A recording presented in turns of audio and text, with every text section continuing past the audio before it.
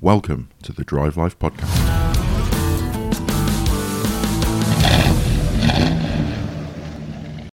Welcome to a very special summer special podcast. We're going to cover kind of the main three events that we did over the summer or attended over the summer. It's just amazing, absolutely incredible. Few things to cover here. So I don't even know where to start, but I think the logical place is Europe. It's sort of chronological almost. So we spent 2 weeks tearing around roads in Europe. We did. So all four of us were there. Only two of us did remember the T-shirt for this one. But less said about that, the better. But it was a challenge. So we have done this tour. This year will have been the third time we're doing the tour. But because of COVID, we had the tour cancelled for 2 years on the trot. 2020 and 2021. So we had such a waiting list of STUK members wanting to attend the Europe tour that we decided to run it back to back.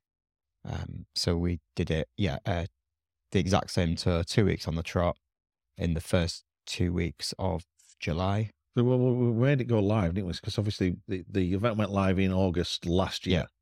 And normally we like sort of events like this, it normally takes a couple of days or so before the kind of spaces to kind of fill up and get taken up. But I think it was something like 15-20 minutes, all the spaces were gone. Yes. Done. That's right, yeah. And then of course the way I then obviously have the reserve list, then also then filled up with like more than enough space for another trip. So it was like, I don't know, it was 25 people on the reserve list or something like that, which we'd never seen before. Yeah, there was a massive appetite for it. And it made sense that when we looked at the calendar and looked at the availability of the venues we were going to, it kind of made sense that we could make it happen again. We couldn't have done it without the support of certain STUK and company ambassadors, two of which sat with us today, and you guys were on my trip. Sean ran week one with some other ambassadors, and you guys did week two. But it was quite a trip. In a sense, I guess, quite maybe a bit of it feels like a bit of a personal achievement at our end. That it was certainly, I guess, an ambitious thing for us to do that, because not only is it one of the hardest tours to organise and run anyway, but then to decide to do it twice and, spread ourselves thin across the 2 weeks was, potentially a big ask. But I think that overall we'd probably all agree it went pretty well. So I think it did, yeah. Quite a trip. The weird thing for us is obviously three of us were on the second week and you were on the first week. So we have no common ground on this thing happened or that thing happened. But between us, it's not like we all did week one and then did week two again with different set of members. It's sort of two. I'd like to think it like this, right, Martin? Is that we were the fall guy, so we made all the mistakes that need to be made and cleared the pathway for week two. So you've got us to think about. It was week one, boys. Yeah, it worked. I mean, change the perspective from our point. Yeah. I think the for those who don't know, we all met up at Porsche Hull. It's the first time I've been to Hull, actually, I think. It's the first time I've been to Hull in daylight. So I bought do we need to go think into about that? What you were? I bought a car from Hull once, but it was dark by the time I got there. Anyway, that's a long story. But I was surprised at how nice it was. That was the first thing. I was like, just throw some shade on Hull here, but it's not got the best of reputations. It's better than you saying the other way around. Though. I was surprised how horrible it was. If you said that, then maybe it should. No, it was fine. No, I agree with you. So say Porsche Hull were very accommodating. They were. It was a really good start, a good place to start the trip, and the ferry crossing and everything was all good from there as well. So good place to start, and then we basically got out of the Netherlands and into Germany. Stayed in Germany. It was kind of just like dull motorway drives, but the Germany stop at the V8 hotel in Stuttgart, that was amazing. We could have spent far more time there than we ended up doing, and a real sort of, I guess, hidden gem from an anticipation point of view, right? Because I didn't know. I just thought that was a hotel stop and didn't know anything about it. But it turned out to have this really awesome museum and A McLaren dealership just off reception. yeah, Ferrari over the road, Lamborghini were Round there. the corner, yeah. And from an organisational perspective, it's a really hard balance when you are doing a trip that's over in Europe. You obviously want to get the bulk of the mileage out of the way on day one, so you've got the maximum amount of time to enjoy the good roads, but then also give people enough time to enjoy certain elements. And that was a hard balance because, like, I'm sure that you felt the same on trip one, exactly what Martin is saying. You could have spent double the amount of time there easily that we were. We've already spent more time than we should have done already. Yeah, There. yeah. It was a great venue. But it's that balance of going that far on day one. Yes, we were driving until 5, 6 p.m. and then leaving at 9, 10 the next morning. So we didn't actually get that long at the venue, certainly during its opening hours. But regardless of the low amount of time we spent there for a petrolhead orientated trip, it was still a fantastic destination for us to be in. Well, a couple of, I think it was about 3 or 4 of our group, actually, there was, because we set off, our main group set off from Hull, obviously got the ferry down. But there was probably about 4 or 5 of the group were actually coming from the south, so it actually made more sense for them to kind of get the tunnel. So they did get the tunnel, and actually they came down the previous day to us, and made a bit more of an event of being in Stuttgart. So they went to see the Porsche Museum and a few of the bits and pieces. So they were quite well and relaxed by the time we turned up after spending a day on the Autobahn, which is not a bad thing. No, I think quite a lot of people wandered around the museum anyway and got some enjoyment out of that. So off air, before the recording, we all thought about some stories to come up, to bring on, discuss, share on the podcast, little aspects of the trip. But one of mine was from there, which is Harry was on the week 2 things from a media perspective, and Harry found there's a sim racing place inside the museum, so it's not obvious that it's there. It's sort of up on the upper level and down a corridor, but there's the full motion sort of sim rig in there, and so we got there just in time to do the sort of last session of the day, right? And we decided, well, what cars, what tracks, we want to drive a track that reasonably well, and cars that you sort of know or whatever. And so I picked a 720S, and we agreed on Spa as the circuit. And Harry just disappeared off into the distance, left me for dead. So then I just had my, I've done a 3,000 miles on the road in a 720S at a reasonable pace. Yeah, couldn't live with Harry. Disappeared off. So the starts of the trip, you're like, yeah, you can't really drive, at least not in a sim. Fortunately, that didn't translate into real driving. Yeah. Harry didn't leave me. Well, the media car, the fastest thing on the road, isn't it? Yeah, true. Yeah, until the literally end. drove the wheels off it. Yeah. Yeah, we were we'll probably the last that. group to arrive at the V8, so we didn't really get much chance to have a scoot around. But from my point of view, I think it's a good way of planning the next trip. Yeah, Solo trip. It whets the appetite, doesn't it? And it gives you ideas, and hopefully people will take that as a positive. Yeah, okay. There's a lot to look around in Stuttgart, isn't there? Yes. And we didn't have anywhere near enough time to do that on this trip, so hopefully it's whet their appetite to go back and explore Future more. trips. Yeah, absolutely.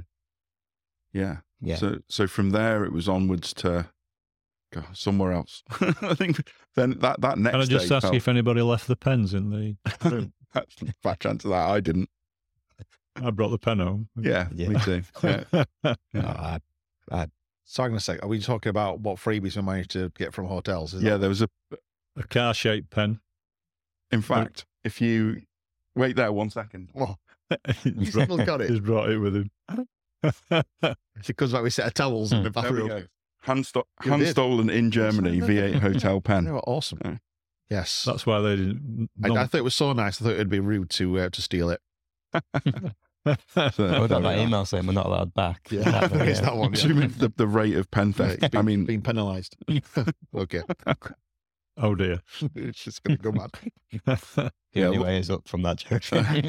all the rooms had cool artwork as well on the walls, didn't they? Great So, hotel. yeah, it was a really nice hotel. Yeah, so And there I are many reckon everyone- more in Germany as well. The same as the V8 hotel and Motor World. They're a chain, so they Right, have quite a like few of them. V6, V10, V12 hotel. Me- Oh, yeah. I think they're all called V8, but yeah, that's not a bad idea. So On brand. you were saying from there, we went Yeah, to... from there, that's a blur for me. So obviously you had a morning of Mart Autobahn where you Yeah. were heading through the Black Forest, but you were all born in it. Yeah. through the Black Forest. When we did that in day one, we had quite a mixture of weather. It was quite bad. And then we had a big traffic jam getting over the border into Switzerland. Yes, that's right. Yeah. Yeah. And then literally probably maybe 45 minutes in Switzerland. And then you start hitting the great stuff going up Clausen Yeah. Pass where then you hit more weather. Because I know we hit it and I know you hit it the same Yeah. time as well. Yeah, so our trip through the Swiss border, we'd learned from you guys sacrificing yourselves in week one What's about to stay left. getting 'Cause all the left truck- And use the bus. I was and so use the bus lane. I must have stayed left for about 50 miles because I was so concerned about like Sean saying, whatever you do, do not be in that right-hand lane. Yeah, And it made sense when we approached it. Oh, that makes Yeah. sense now. But There yeah, was- thank you for But the the thing heads is, up. because I was in it and I saw that there was a lane because obviously you're reading different traffic lights, signs and all the rest of it. And I could see that one's for lorries and buses. I think, well, why has that got their own special lane? And then when you realise you go further down, it was just like looks like miles and miles of standing traffic. I think I'm so glad I'm not in that lane. And then it keeps going on. And then I think we were in, the second group behind at that point, and I heard him on the radio saying, "Oh yeah, just keep in the left-hand lane if you can." So I thought, all right, okay. So I got in the left-hand lane. I thought, I'm in the bus lane here. Because we're passing all other cars, and then we're passing Group 1. Mhm. And I thought, oh my God. And then policeman's like looking at one of these, flagging me down, and he's stopping me. I'm thinking, oh, he sees I'm an idiot. And stopping us. So we got stopped and searched and passported and all the rest of it and everything. And no gloves were right. But the thing is that then, so I thought we were doing really, really good because we got right at the front, which we had. But then, because it stopped us all, then everyone else that were in Group 1 still got passed ahead Right. anyway. But yeah, so keep left. Yeah. Keep left. It definitely worked. Yeah, Yeah. yeah, There- absolutely. We were straight through. Not. I don't think anybody was stopped in our group. No, there was a point where there was some sort of motorhome doing something weird, and quite a few cars on Swiss plates were driving on the other side of the road. But just where they were doing that was the start of what's effectively a dual carriageway. So there's a central reservation and a barrier. So if anyone gets this wrong, you're just going to end up having a head-on collision. We just waited for whatever the motorhome was doing, and they got out of the way. So we didn't risk that. But all the locals were just like, fine, just hoofing it up this dual carriageway the wrong way, which was alarming to say the least. But no one died, so it was all good. And then we were in Switzerland, and that's straight into weather. Yeah, yeah. Try it that's an first. Statement. Oh no, we had to stop for 80 litres of oil first, didn't we? Yes, for Crazy, as it was Yeah. nicknamed. Yeah, so there's a 308. Full GTS. credit for bringing a 308 on a trip like that, and Absolutely. leaning into it with all the Magnum PI dress and everything Yeah. like that. But due to either Italian electrics or old age or whatever, there was some concern that between the ferry and the V8 hotel that this 308 had consumed all of its engine oil, and so there was thankfully a Ferrari dealership right at the hotel, so it was checked over and it was topped up, and they gave him about 10 litres of oil just in case. In a 25-gallon drum. Yeah. That's all they had. So that was in the passenger seat. So then at every petrol station, every opportunity, every loo break, every lunch stop, It anything, was oil check.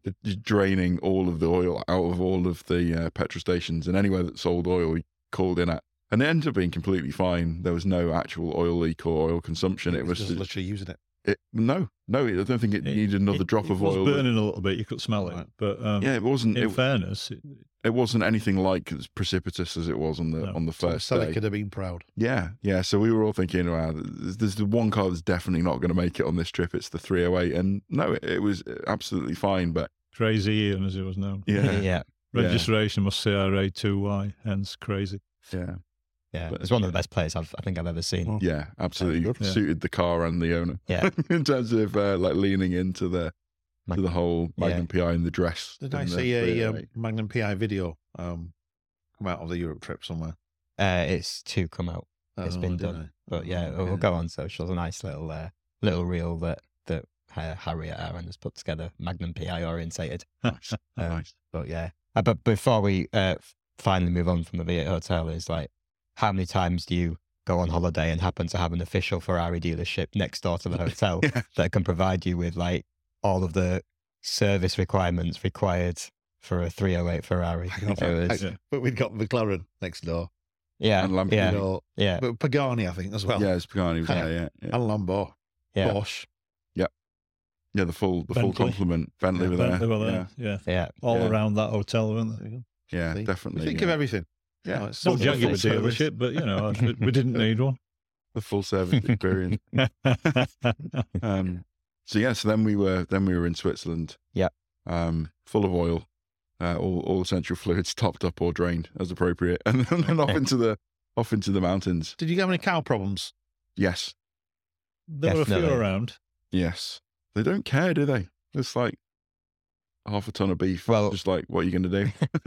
It was a highlight of my whole trip, and it was, at the time, it felt like a horrendous experience. And it's something that now I think myself and pretty much everybody else on the trip actually looks back on pretty fondly as quite an experience. So Yeah, definitely. we'd just begun to climb. We'd finally got off motorways, finally got onto the mountain roads, and we'd begun to climb. And the media car was waiting for us at the first photogenic spot that we were already aware of. We got there, stopped just for 5 minutes for photos, of which, if you look back on the photos now, you can actually see it's almost like the cloud stalking us, like the cloud is literally coming in the photos behind my car. And then we set off, and it was, without doubt, we drove through the middle of a storm. It wasn't just raining. That was the worst weather I've ever driven in.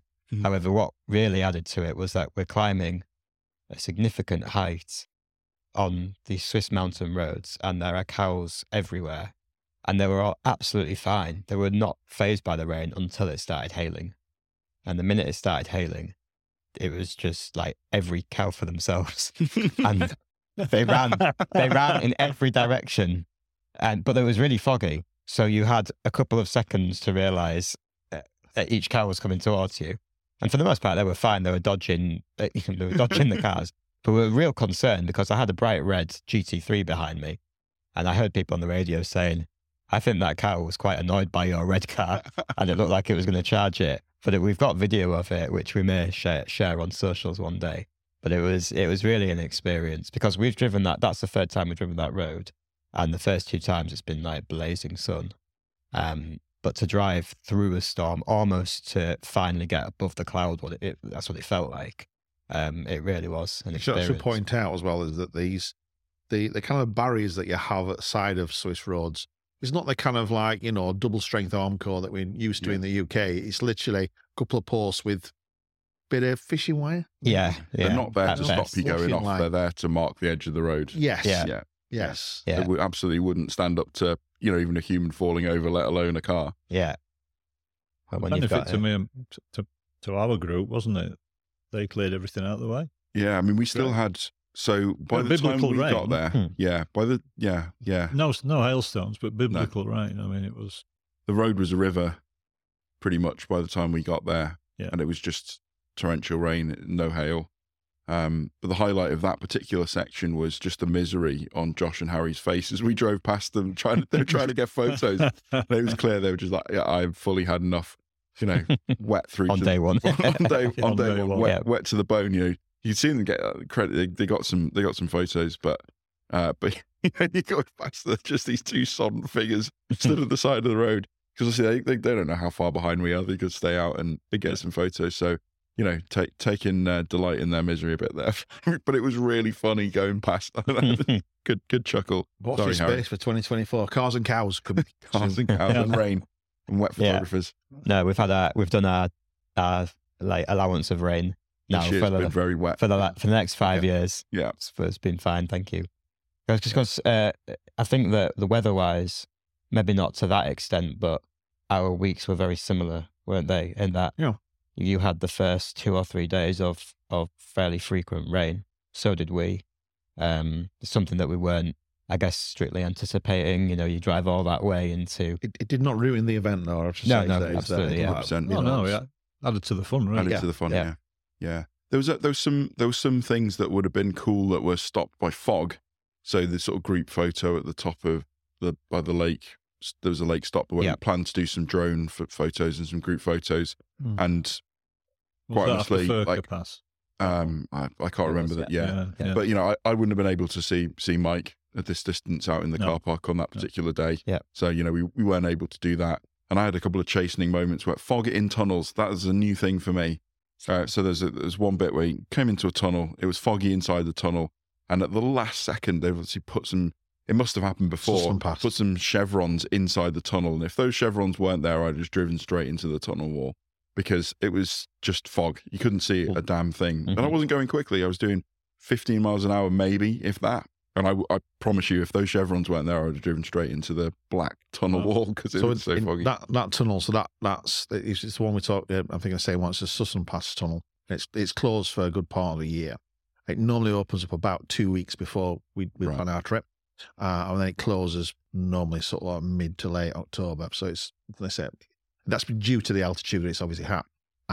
Now, when we was heading up there, we had a bit of sort of bad weather, like you guys had as soon as it sort of hit Switzerland.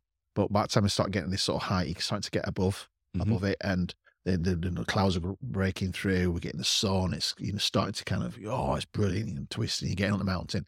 I knew this tunnel was coming because we'd done it a few times. And obviously, I'd said to the guys on the radio, I said, look, just watch out of the tunnel because there's generally ice still because the snow is still melting at that sort of time.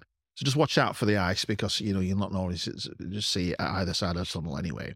And again, I knew this tunnel was coming up, but when we went into the tunnel, I thought, I know I'm in the tunnel, but I can't see the other end of the tunnel because this is clear daylight. I can't see, and I look like I'm driving towards a brick wall. It's just light. I can't see the end of it because the fog was at the other end of the tunnel, and you were just driving in to this whiteness, total different, weather condition from one side of the mountain to the other, and that was a really strange. Yeah. We had that where we went into the tunnel, one tunnel in sunshine, and came out in torrential rain.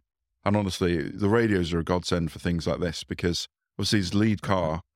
So I was leading one of the groups, and you're the canary in the coal mine. You come out the other end, and honestly, it's like 2 inches of standing water on the road. It's like you're just very lucky not to aquaplane off the road at that point because the transition is so stark from more or less dry road inside the tunnel into spray coming up off both wheels over the car. Just get on the radio and say, you all need to back off because you can have an enormous accident if you hit that. Yeah, it's slightly damp coming out. Quite and everyone's like, because when we hit Stuttgart, we hit 39 degrees in Stuttgart. Yeah, it was warm. So we're expecting quite a warm run. Yeah, because you're going south and higher, aren't you? Well, we had a bit of a thunderstorm event in Stuttgart that night, didn't we? Yeah, the tables were blown away. Full Hollywood thunderstorm. Yeah. Crashing and banging and blowing food off the table. So we were sat outside eating at the time. Yeah. We had to rescue the brownies and go back inside. But those brownies, I'd forgotten about those. Yeah. Yeah. But I mean, the weather added to it because you just sort of changed it up. It added a new dynamic to it. Going over the top of Furka, I think, where the Goldfinger Hotel is. Yeah. That was, again, for us, week 2, impenetrable fog. And then you come over the top. It's basically a single lane road, isn't it? With passing places, single track with passing places over the top. So there's oncoming traffic that can't see you and you can't see them. So it's all a bit worrying, in thick fog. But you come over the top and it's blazing sunshine and great photo opportunities down at the hotel. Belvedere, yeah.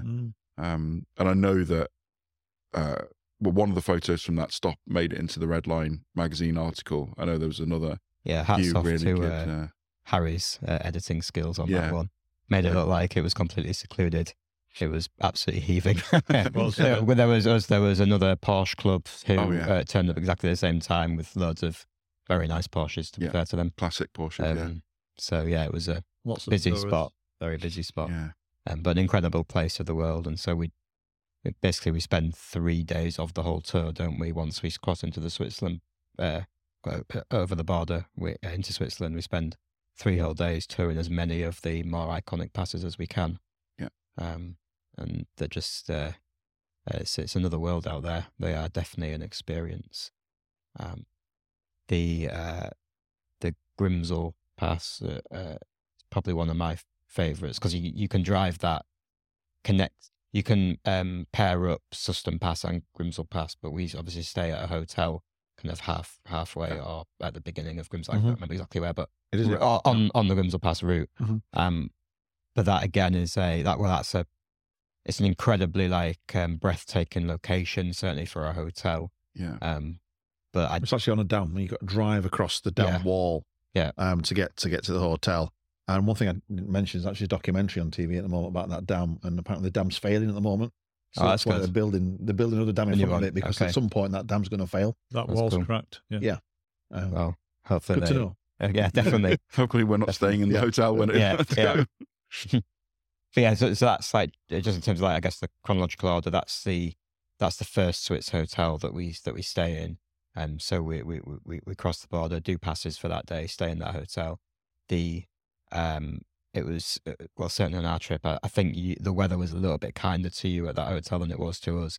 But it was a very bizarre experience that we were in the first floor restaurant, and literally the fog engulfed the hotel, so you couldn't see an inch out. We were like dining in a cloud, basically. Yeah. I know you guys were doing photos lower Trying down. to. Trying to. Yeah. Took the there was a brief moment of sunshine. I thought, this is brilliant. Went to my car, which was 10 meters away. Got the drone out. Got the drone, set up.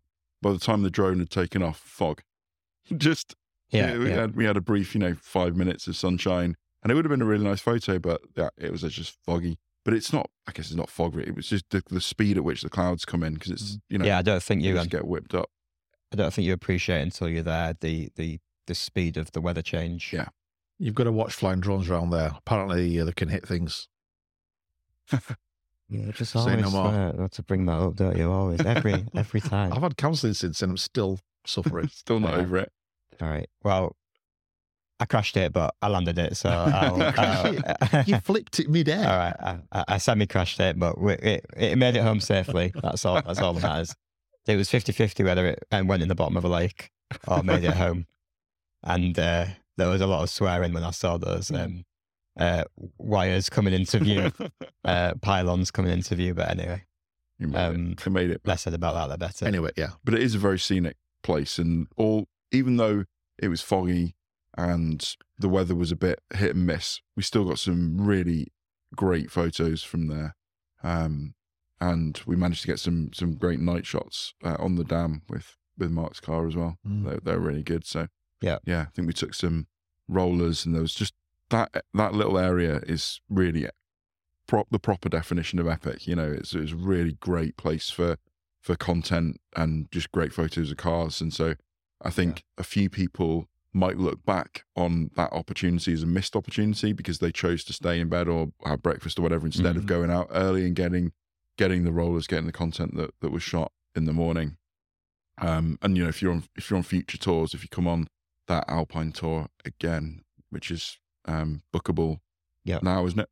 So if you do book on, don't that particular hotel, don't miss the opportunities to get out and get I think some it's a fair content. point, that, because obviously we've got the likes, obviously Josh, Harry, Peter, that came on those 2 weeks of trips, and they're eagerly excited about getting content, getting the photos, and they'll be up, 5 o'clock in the morning to get that sunrise because they want to get it. They love doing that, and those people that can make it and get out of bed will be rewarded if they get the cars there, because there's some awesome shots that got from that. Yeah, the dual car rollers, they were really good. The sort of chase, almost sort of car chase photos that came out of those morning sessions were some of the best content that the club's ever produced, I think. So, really good media. So yeah, just for future reference, lean into the media stuff if you've got an interest in that sort of thing. You just got to be up early to get it, and doing that stuff is a highlight. I was out at night taking some photos and being involved in some of the media side of things, and it's good fun. Mhm. It's a bit of a highlight for us as a team running it, isn't it? Doing some of the media side of it. Yeah, it's these opportunities are easily missed because you're only there once. Absolutely. And if you want to see the results, check our website or also check out the Redline magazine, because quite a few of those shots from that media session you're talking about were the ones that were selected to be printed, and they came out very good. Yeah, definitely. So that was a mini highlight for a few of us, I think. Definitely.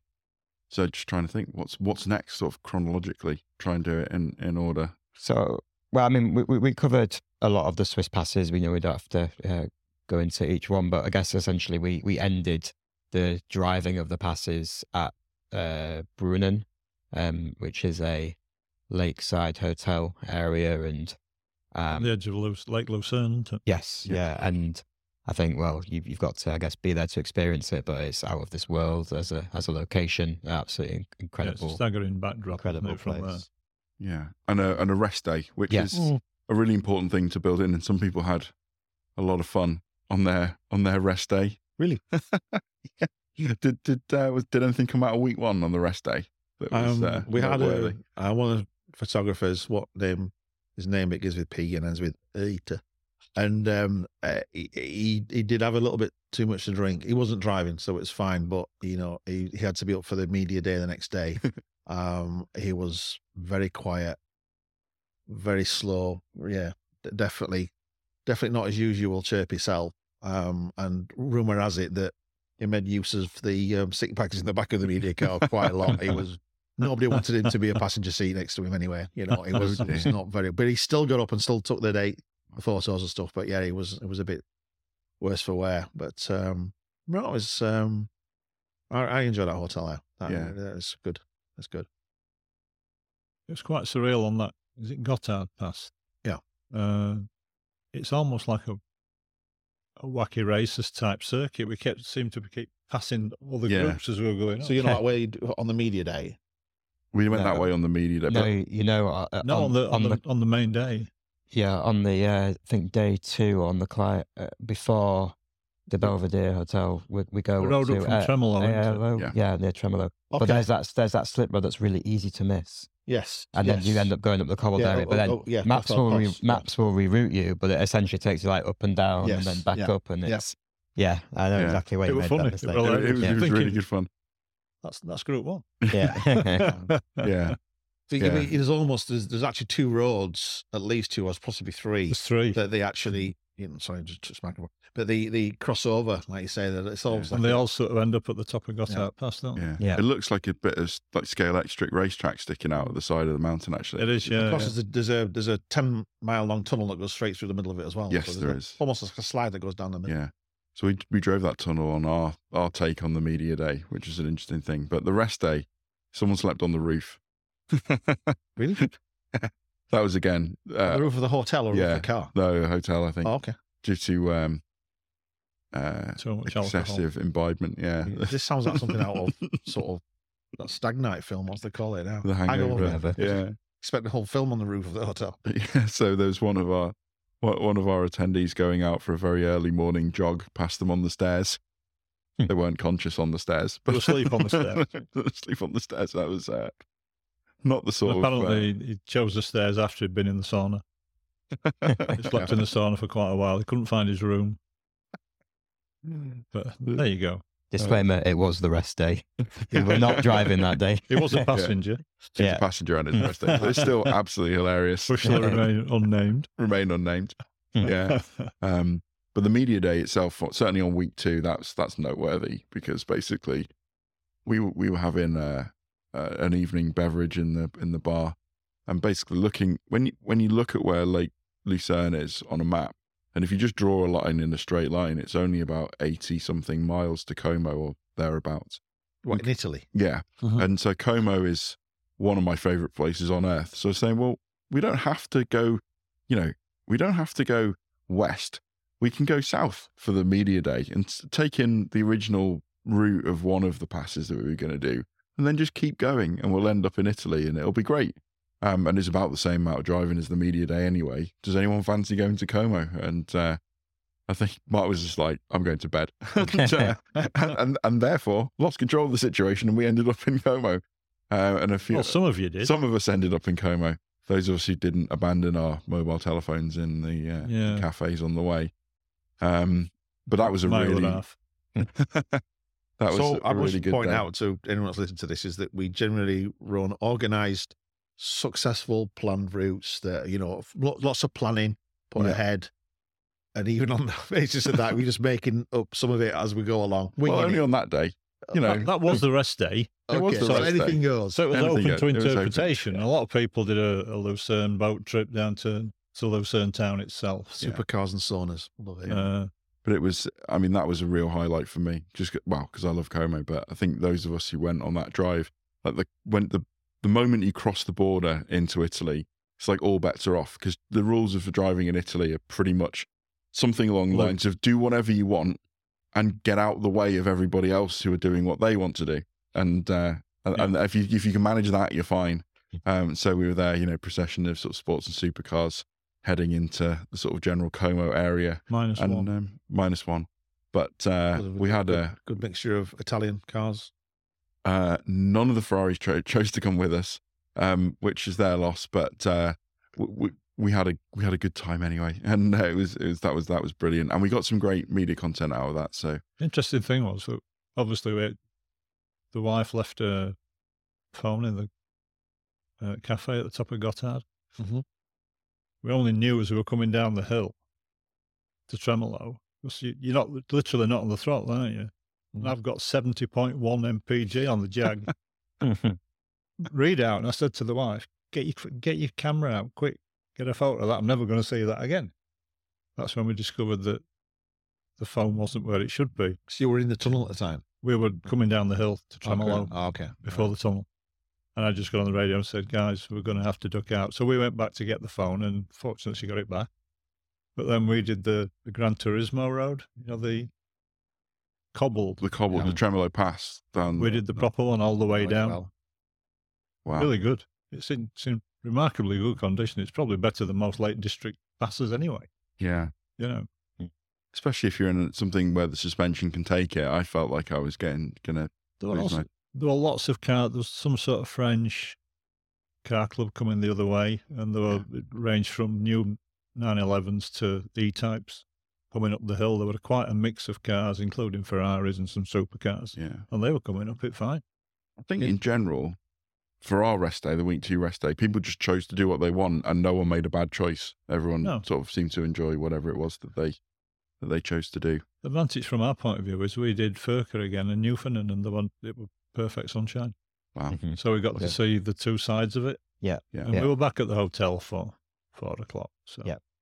do you know the story about how we found the Tremolo Road? No. So last year, The Gran Turismo road. yeah, it was they nicknamed. call it Gran Turismo Road because I was on Gran Turismo just taking pictures of cars because I'm not right good at racing games. A bit like Martin, really. Yeah. So, Harry's pretty spot on, but I don't really do the racing games, but I was taking photos of cars. And in Gran Turismo, there's a service called Scapes or something like that. Scenes. You basically get your car and you put it in like a real life scenario and take like virtual photos of it. And one of these ones, it just says Alpine passes and stuff. So I thought I found this one. I thought it was really good, and it just says Gotthard Pass, Switzerland. I thought I've been there. we'll be going there next year. This was like last year. And I found out where it was. We were driving past it, and then I found exactly where it was, that exact location. Mm. So I created Good this spot. virtual photo in the game, and then took my real car there last year, and actually created a Mimicked real it. photo, Yeah. from that location. And then we thought actually it's quite a good location to bring more members, really. So that's where we did it this year. it's a really good spot, actually. Yeah. And it when you It's a- look at it on a map, it looks like it would be potentially awful to get a supercar down there, but it's not. It's absolutely fine. And There's some I horses can going vouch up for there. the fact that you can go all the way down to the bottom. Yeah. Drops you at the bottom of the Tremolo. So Mhm, Yeah. mhm. it links to some of those wacky racers roads we kept passing each other on the way up. So Yeah. Yeah. Nice. Yes. So the takeaway was Switzerland roads are awesome. Yes. And yes, they are. Yeah, we'll be doing it again next year. I think everyone had a huge smile on their face. Absolutely, yeah. The whole thing about Switzerland is as if the whole country's got OCD. There's just nothing out of place and nothing It's true. wrong, is there? No. You know, we're talking about 2,500 foot passes and there's pothole. What is that? Yeah, they're all in absolutely perfect condition, which is amazing considering the weather. So quickly before we move on, just a quick takeaway, like your favourite car that came on the trip. So I'm going to start with Mike. Yeah. Oh, right, okay. Oh, it's not your own. Do you want to go the other way first? Put you on the spot. I don't know. Probably one of the Ferraris, the 458s. There were two versions, wasn't there? There was Ian's and there was Kevin's. Spider and the coupe. Yeah. So one of those. I'd probably go for the Spider. I like 458 Spider. Yeah, the 458 Spider. Strong choice. Mark, what about you? I would probably say the GT3, the red GT3 with us. I think it's a 991.2 GT3, I believe. I think probably from a road trip experience, there's probably not that many other cars that rival it on twisty roads. But also, combining it with the number plate, I absolutely loved the number plate gone. The noise it makes as well. And it's a very noisy car. And a very spirited driver who was happy to slide through a few corners here and there. I can see it in my rearview mirror thinking, well, there's cows ahead, so take it easy. But no, a great driver and great car. And I think if I was to repeat that trip with a bucket list car, a GT3 would probably be the one to do it in. Fair enough. Also, you had a different set of cars on your drive. Yeah, I did. So, and what was it for you? Equally as diverse, I think, as what you had as well. So for me, my favorite car was sort of the bright lime green V12 SVJ. Just love Lambos, but I'm kind of jealous because I think I'm a bit too tall to fit in one of those. But they're absolutely just beautiful car to see. But I've got to say the respect I've got for in terms of our group was the Series 1 Lotus Elise. It's literally, the car must be going on 20 years old now, getting there. Maybe not 2015, but the car was just epic. There's no air conditioning, no traction control, no ABS, and the car was still, keeping up with the rest of us. It wasn't the slowest car on our trip. That was a concern I'd got, and it was able to handle, and the driver was just, didn't want any special, exceptions. The route was exactly the same as everyone else did. And, my hat off to him because, he put himself through hell and absolutely enjoyed it as well. And he got another car that was also a qualifying car that was capable, but he actually chose to do it in that because he wanted that experience. And, so much respect for that. Yeah. I think for me, if I had to choose to do it in another car that was on our week, I think I would absolutely choose the 458 Spider. But there's some strong contenders out there, like the DB11 just looked amazing every time, from every angle, in the mirrors, ahead of you on the road, like whatever. Anytime you're just looking at that DB11, it just looked so right in the sort of Swiss environment, with those backdrops and everything. An absolutely stunning looking car. Wasn't it? Yeah. And then much like you with the Series 1 Elise, like hats off to Magnum PI in the 308 because Ian, what a machine, what a guy driving it, just like the whole, it's not the quickest car, sure, but it absolutely handled everything that was thrown at it. It might have had, there was a few nervy moments in the early part of the trip, but it seemed to sort of settle into right where I'm being used properly, so let's get on with it. And credit where credit's due for just even about us as a club is just that it doesn't have to be the most expensive car in the world. No. As long as it fits in the category, everyone's welcome. Absolutely, and no one's treated any differently because of it. It's just great. The qualifying list is something like Ferrari any model, and that's a huge chasm of performance difference between something like a 308 and even something that's recent but not that recent in the 458, and yet both two Ferraris, chalk and cheese, but absolutely both. But arguably, a 308 would probably draw more attention than an F8. Yeah, maybe. Yeah, I certainly had And it some probably admiring did. glances. Yeah, It probably yeah, did, yeah. yeah. 'Cause Yeah, it's ooh, definitely it's an old one. enjoyed by the public out in particularly when we were parked up for a long period of time and in the rest day, etc. That didn't have aircon either, did it? No, it didn't. No. I don't think it had anything. Neither did no Danny's, mod cons. Danny's McLaren. No, that didn't look anything short of toasty in there. But He was slowly melting. him and Yeah. his dad. Really? yeah. No aircon in his McLaren. No. Broken. It was 39 in Stuttgart. Yeah, it's damp, moist. Yeah. It reminds me of that episode of Top Gear with James Mays and the Aston, the race prep. Aston Yes, they kept the clothes on this one. Yeah. Thankfully. Yeah, thankfully. No disrespect to Danny and his dad, but we're glad that they did. Yeah. Yeah, clothing very much not optional on these things. So that's kind of Europe. It was a brilliant trip. Looking back, tons of fond memories and friends made and Getting all lost. the rest of it. Getting lost, yeah, all of that stuff. Having to take a group through Zurich city centre if we missed the tunnel. So we're looking forward to doing it again next You year. did it?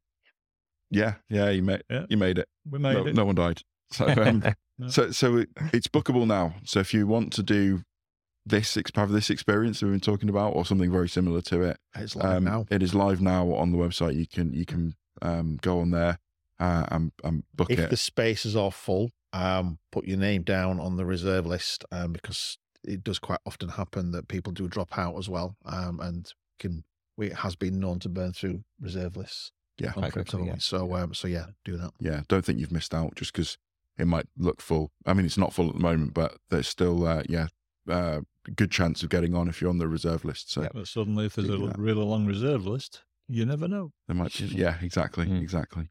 So moving on, there was another kind of weather affected summer event. There's a theme here, 2023. Yeah. It's been wet. But, yeah. So that was Grantley Hall. So the summer barbecue. Well, you sounded quite positive about it then. It was a great day, but my God, it was absolutely biblical rain for the whole day. We had quite a detailed parking plan about where all the cars were going to go. We knew in advance what cars were arriving. We spent, a couple of days, organising, setting up where all the cars were going to be. Then we couldn't park anyone there. No, so a bit of context for anyone who doesn't know the event or hasn't been to the event before. Once a year, we host something called Supercar Sunday at Grantley Hall. It is an afternoon barbecue for our members in the beautiful grounds of Grantley Hall. We've got access to the Grantley Suite, which is a dedicated bar and eating area. There's fine dining barbecue food served, and then we have access to all the grounds, of which we do a parking plan to sort of scatter the attending cars throughout the grounds. So it makes for quite a nice visual display, and it's not just like a car park where, well, the plan is it's not just like a car park where everybody's like boxing together. And we do our best each year to mix it up and have different car brands, parts at the front of the house versus on the lawns and all that sort of stuff. But this year, like you just said, all that completely went out the window. Grantley said, we're sorry, the weather means you cannot park on the majority of the lawn, which is fair enough because it wasn't just drizzle. It had hammered it down for multiple days. And so we did have to just park everybody in two key locations, just all together, didn't we? Like at the front of the house and then at the helipad, which is, I think, you might question why is it split, but there's a certain amount of space at the front of the house. And then there's a certain amount of space at the helipad because the helipad is artificial grass. It's hard standing. Yeah, there's a few areas that they've got. It's like a hard standing / they've got this like mesh system in the ground. Yeah, it is real grass, but it's Gridded. It's Yeah. gridded, so it's like driving on concrete. To some Yeah. degree, so So we did that. The format of the day beyond what I've just mentioned is we also have numerous car dealerships down to offer test drives of various cars to members, which are pre-booked. Usually booking slots get released about 2 weeks before the event, and there's probably a variety of about 12-ish cars to choose from, and maybe 3 or 4 slots per car. So the capacity for the test drives is pretty good. Still gone in seconds though. You have to be fast. Yeah, they sell out very quickly, those ones for sure. What was a little bit disappointing was that the weather hindered the amount of test drives that could take place. Well, it goes without saying, doesn't it? 'Cause I mean, because like I say, it wasn't just damp, it was actively hammering it down, and just wasn't safe to chuck somebody the keys to a car they're not necessarily familiar with, and the insurance liabilities on that side of stuff. So that was affected. But other than that, we had a great day, didn't we? Spirits were high, food was great. Yeah, fair play to McLaren. They still carried on with the Artura. Yes, yeah. Might have a play with that. I was amazed that that I got in it. Yeah. 6'5" I think. Didn't you have last year you did the Hurricane Spider, didn't you? I tried to book the Hurricane Spider, but then suddenly realised that my head was above the windscreen. The Spider's got Not the whole even less of my room head, than the just Coupe. part of it. Yeah, so we had to do a quick switch. I'd just like to see your face. It would have blown the wig off, wouldn't it? So the seats in the Artura are a work of art. They're so comfortable. You wouldn't think that a bucket seat could be as accommodating.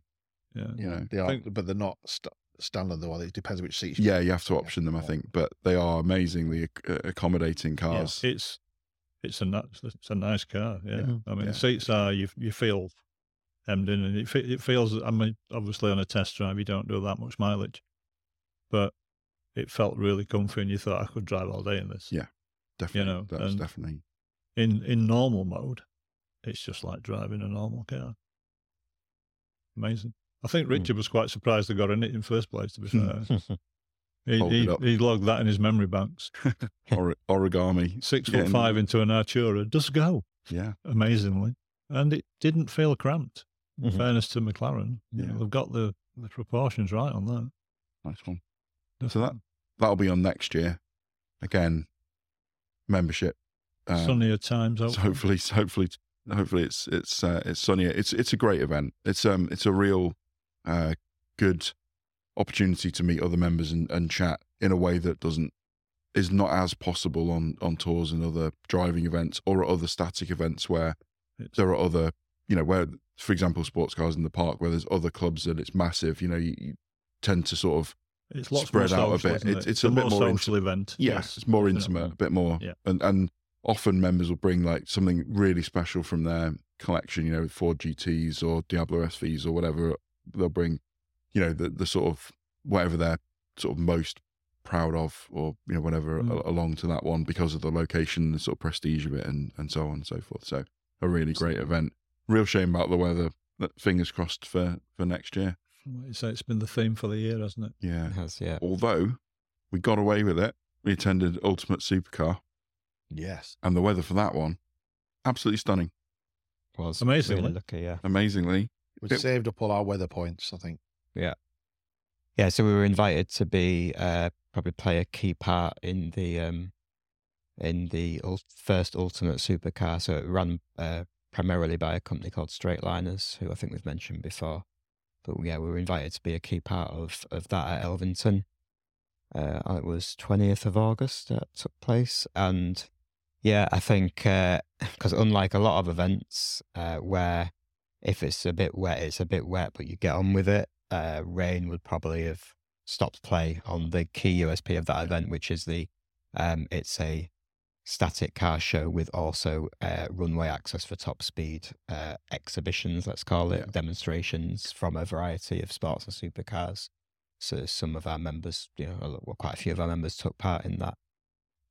But yeah, I think we're watching the forecast hourly for the whole week, the whole 2-week run up to it like a hawk, and it swung in our, in the event's It wasn't looking favor. good at some points. No, it wasn't. It wasn't. I was fully expecting that it would be at least a portion of the day would be rain, and it was actually dry and warm for the whole day. The ice cream vendors were, running full chat the whole day. That's people streaming past loads of ice cream and stuff. It was a really good day. So why I really enjoyed about it is that as not many people know, is that obviously Elvington is one of, if not the longest runway in the country. Yeah. So in terms of an opportunity for sports performance supercars to kind of reach top speeds, there's literally very other areas that can be done in the country and done safely as well. Safely and legally, yeah. And the way the layout of the event is structured is that the main viewing area where people see the obviously cars, is not at the start line like it is a majority of other events that's out there. It's literally at the point where the cars are reaching the top speed. That's where they're coming past you. So you're actually getting to witness cars coming past you at 200 miles an hour plus. And there's literally nowhere else but wherever in the country where people can actually see that as a supercar themed event. You know, and it's definitely something we wanted to be involved in. Yeah, absolutely. There's very few places in the whole world where that I know of that these events are a thing. So it's definitely unique. Not just the fact that there are a number of cars exceeding 200 miles an hour and have the space to do that, but where the spectator parts are right there. You know, and it's not like if you go to like Pendine Sands or something, you're quite a long way away. You know, sort of binoculars distance away from what's going on. Whereas actually you're 40, 50 feet away from the edge of the runway. The thing is, this is not a Tesco no park sort of scenario, you know. No, absolutely. You know, which is the other place you can probably see cars doing 200 miles an hour. So, but this is no, definitely not. No, edit that out. But on a serious note, is that reason why we wanted to be involved with it, because we knew straight liners were involved, and they're literally their experience in that whole sector is second to none. There's no single company out there that I'm aware of that actually, you know, has had the amount of pedigree, you know, and the awareness of everything, safety all around. So the crowds were well back from it, so there's no risk to public on that sort of side of things. And we helped with the organising, so we want to make sure that everything was big screens there, televised. So even though the start line was like nearly 2 miles away from where people were physically viewing, that people could see what was going on, see the cars come in, and they felt very much involved in the event wherever they were as well. So how many cars took part in the event? How many cars were there on the runway in the end? Roughly 60 cars on the runway. Yeah, 60 was about the capacity. And the top speed of the fastest car? 227. That's really fast. Yeah, so the majority of supercars who did multiple runs were anywhere between, I would say, 200 and 205. Yeah. But there's a tuning company called MSL, who I believe did a partnership with another tuning company called Infinity. Sorry if I'm getting the name wrong, but I think that's right. And they bought down a modified 720S, which an incredible amount of modification meant that car. So one of the USPs of Ultimate Supercar is to achieve the top speed run. The top speed is recorded at 1.25 miles, not 1 mile, and that extra little bit beyond the mile is where a lot of the supercars crack the 200. But the MSL car was doing 227 by the mile. Yeah. And it was its gearbox that stopped it from going further.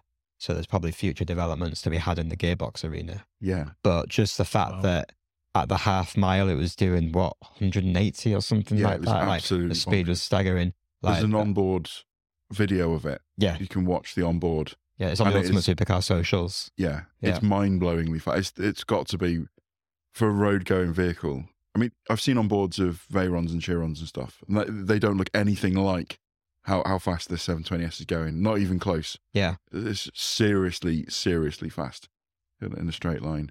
And whilst I don't think it's, a Guinness Book of Records official record, they claim, and I definitely believe them on this, that that is the world's fastest 720S to do a half mile and a mile run. I believe the day before at a similar event, which was more focused on the half mile runs, it had done that's actually, it had done at the half mile just under 200, and at Ultimate Supercar the next day it just cleared the 200. So I believe it was actually by the half mile doing 201. I think so. Absolutely staggering speed, unbelievable. Yeah. One car that definitely stood out for me, as in when I saw it come up on the timing sheet, I was sort of like, what the hell, was a 540C, which was, as far as the McLaren pecking order goes, they're pretty low down. Are they the slowest car? Well, it's the entry level. It's the entry level one. And that was doing over 200 miles an hour. It was definitely tuned, but that was rapid. Whichever tuning company was involved in that 540C had definitely developed that to levels that, it was massively faster than the 600 LTs and 570Ss. It was ridiculous. I was like, sure, someone's typed this in wrong, is what I thought when I saw the data originally. But no, it kept on going and repeating the. And there were a few similar. There were a few surprises of the day. So, we were because we'd worked with Straightliners on some of the organisational elements. We were aware of the cars that were booked on and coming, and there was just like a G80. Is it G82, the new M4, whichever the new model number is? Just an M4 booked on, and then when the M4 arrived, it was like, oh, where can my support vehicle go? Yeah, I was like, oh, that's interesting. And I don't know whether it was ethanol that the sport was the sport vehicle was carrying. I know, methanol injection. I was looking at the top speeds it was set, and I was thinking, my God, like I'm sure that it was like an M4 was clearing like 180, 190. Like the speeds were really, really high. Yeah. So it became very apparent very quickly that wasn't standard either. But yeah, fair play. Whoever had done the work to that M4, it was equally quite an impressive build. Yeah. But that's just great to see because, at the event we had 3 Ford GT40s, the old ones. I mean, I believe that 1 was original and 2 were replicas. Yeah. But still, like, there was kind of like all mixture of styles of cars. So we had 3 GT40s run. There was, of course, cars you'd expect of a supercar event like Lamborghini SVs. We had a series of quite a variety of Ferraris. There was definitely a 296, a SF90, and some, just really interesting to see. And then the other end of the scale, then you had an modified RS6 setting fantastic times. And from a public perspective, I think the variety really added to the day. Definitely. It's fantastic to see a Lambo go very fast. But if it was 60 Lambos, probably get a bit bored quite quickly. But to see that variety was great. And interesting things like 296 going faster than the SF90. Yes, yeah. Just things you don't expect to see. Yeah. The driver does have something to do with it. There was we did a similar private event at Elvington about a year ago, and one member showed up with a lightly tuned 911 Turbo S and couldn't quite get over 200 miles an hour, and they were a little bit disappointed. And they chucked the keys to one of their friends, who then went and absolutely smashed the 200 mile an hour barrier. So it just goes to show that 207. Yeah, even in a straight line, there is some driver skill involved in getting these cars to do these things. It's not driver weight distribution. It's not driver weight. It's definitely okay. Not those sorts of speed. I know where you're going with this. I know where you're going with this one. We shouldn't really. No, we shouldn't go there. He did actually comment that when he took the weight out of the car, he just put it in the back seat. Maybe that was the problem. He took his clothes. He took some layers off. Okay. All right then. But so it's interesting seeing a 296 going quicker than an SF90, but there is a tipping mirrors thing in there. Oh yeah, so some people were struggling. I say struggling, but there was a couple of like 199.9s, and they chose to fold their wing mirrors in, which is an interesting choice because aerodynamically there's some it's a bit controversial but they did then manage to go on to exceed 4 mile an hour difference. Yeah, those that have done it say they fold them in, but then you combine that with that they're burning through fuel, so they're getting a little bit lighter. Yeah. I think that really adds to the day because the public are seeing drivers improve their time. Yeah. And the drivers are loving it, and the public are like, "Oh, fine!" Like the public were audibly cheering when they saw certain cars break 200. Yes, who had clearly been on around about the 198, 199 boundary for like the whole morning, and then in the afternoon they broke it, and that was like I said to you, like obviously being a little kind of part of the event from an organizational perspective, I was borderline emotional when I heard the crowd cheer because you're involved in doing something that is bringing genuine joy at a certain time Yeah. to such a large group of people. Yes. And it was absolutely Great fantastic to feedback, see. isn't it? Yeah, Great. absolutely. Still, Absolutely. still coming in now. Yeah. How many people do you think were there cheering? Do you know the We have numbers? roughly 3,000. So for a first event, in sort of the north as well, because a lot of the bigger supercar events do take place mainly in the south. Yeah. For a first event of that type in the north, it was really great response from the public, and I think based on all the feedback we've seen and Straightliners have seen, there's going to be an even bigger turnout for year 2. Excellent. Look forward to it. And don't know when yet. That'll be partially up to Straightliners as well, but tickets will be on sale before the end of the year, and applications for the runway will be open before the end of the year. So keep an eye out at 18th of August. Yeah, 18th of August next year. Yeah. So if people want to run their car on the runway, are there criteria? There's a sort of a qualifying car list? Are there cars that can't run? What's the deal? There's a qualifying car list, which is available on the Ultimate Supercar website. Alongside that, it is an application process, because there's a balance between giving enjoyment for the drivers and making sure that you deliver an event for the public. And like I was saying, the variety is such a key part of that. Yeah. So I love R8s.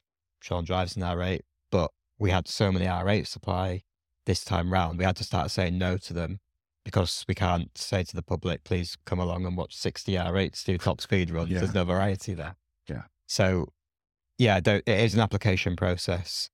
That being said, if you have something special or different that is not on the qualifying list, please do still apply, because, there are definitely things that will be considered as long as it's variety. And not that this was part of the event, but it kind of was in terms of it was on the runway, but we also had the jet-powered bike, which was a bit of a lunchtime. Steam-powered. Steam jet-powered bike. Steam jet-powered bike, which was a lunchtime showcase in between breaks, the morning and afternoon break. And, that probably you wouldn't usually expect that at a supercar event, but Straightliners have got a very good relationship with the owner of that bike. And we wanted to put on something that was different for the public to see, and great feedback actually on that. To see a steam-powered bike go, Certainly different. I don't know, quarter of a mile in less than 4 seconds is just absolutely ludicrous. Yeah, absolutely. It makes quite an impact when it sets off, doesn't it? Robert Louis Stevenson, eat your heart out. Yeah, absolutely. I think the diversity adds to the event, doesn't it? Because Definitely. you see a GT40, an iconic car of the 60s, Le Mans winning car. Yeah. And you'll see the performance that does. And in its era, it was ahead of the field, wasn't it? Yeah. And then you just see how far the modern cars have come Definitely. from that point, in a short space of time. Yeah. Oh, yeah. Yeah. This sort of development is It massive. gives you a benchmark on which to judge, doesn't it? Yeah. But From a in public perspective. addition to the moving cars, the cars on the runway, there was also a static display of cars as well. Over to enjoy. 130 this time. 130. Yeah. Plus, manufacturers brought some cars down and so on. It was a really big event, really, really promising for the future. So, Absolutely. Yeah, we Get your look forward tickets. to being involved in it again next year. excellent. Really do. And that is that's like the summer kind of came to a close with that event, really, didn't it? And it started raining again. And then it started raining, yeah. Started raining again, yeah. Was that Good. for Northumberland again? Yeah. Yeah, fingers crossed we're a bit more luck with Northumberland next year. But yeah, we did a few events since then, which we've spoken about on another podcast. But yeah, they were really the 3 key highlights of the summer. Yeah. I'm just looking forward to next summer. So we've got the Alpine Tour again. So the registration for that is open now. It's the first week in July. That's First gonna week be, in July. There's some pre-registrations opened for Dolomites Tour. Yeah. The Which French we're looking Tour. at running in Dolomites is going to be September, isn't it? Yes, yeah, September. Um, And the French one will likely be end of May, start of June. It's looking like that. Pre-registrations are open for those already. The Grantley Hall registration will open up at some point in the new year, I would think. And Ultimate Supercar tickets will be on sale at some point in the remainder of this year, maybe. So yes, yeah. There's a lot to look forward to, but we definitely recommend that you get onto the Supercar Owner website if you want to come along on one of the European tours, because the demand has always been high. And if you pre-register, you'll be the first to know when the actual registration goes live.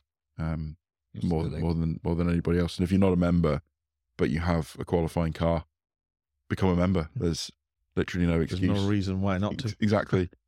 Basic membership is free, and we strongly recommend you go for a full membership. But you can still benefit as a free member. So absolutely, get signed up. There's still events and things that people can get involved in, even if they're light members.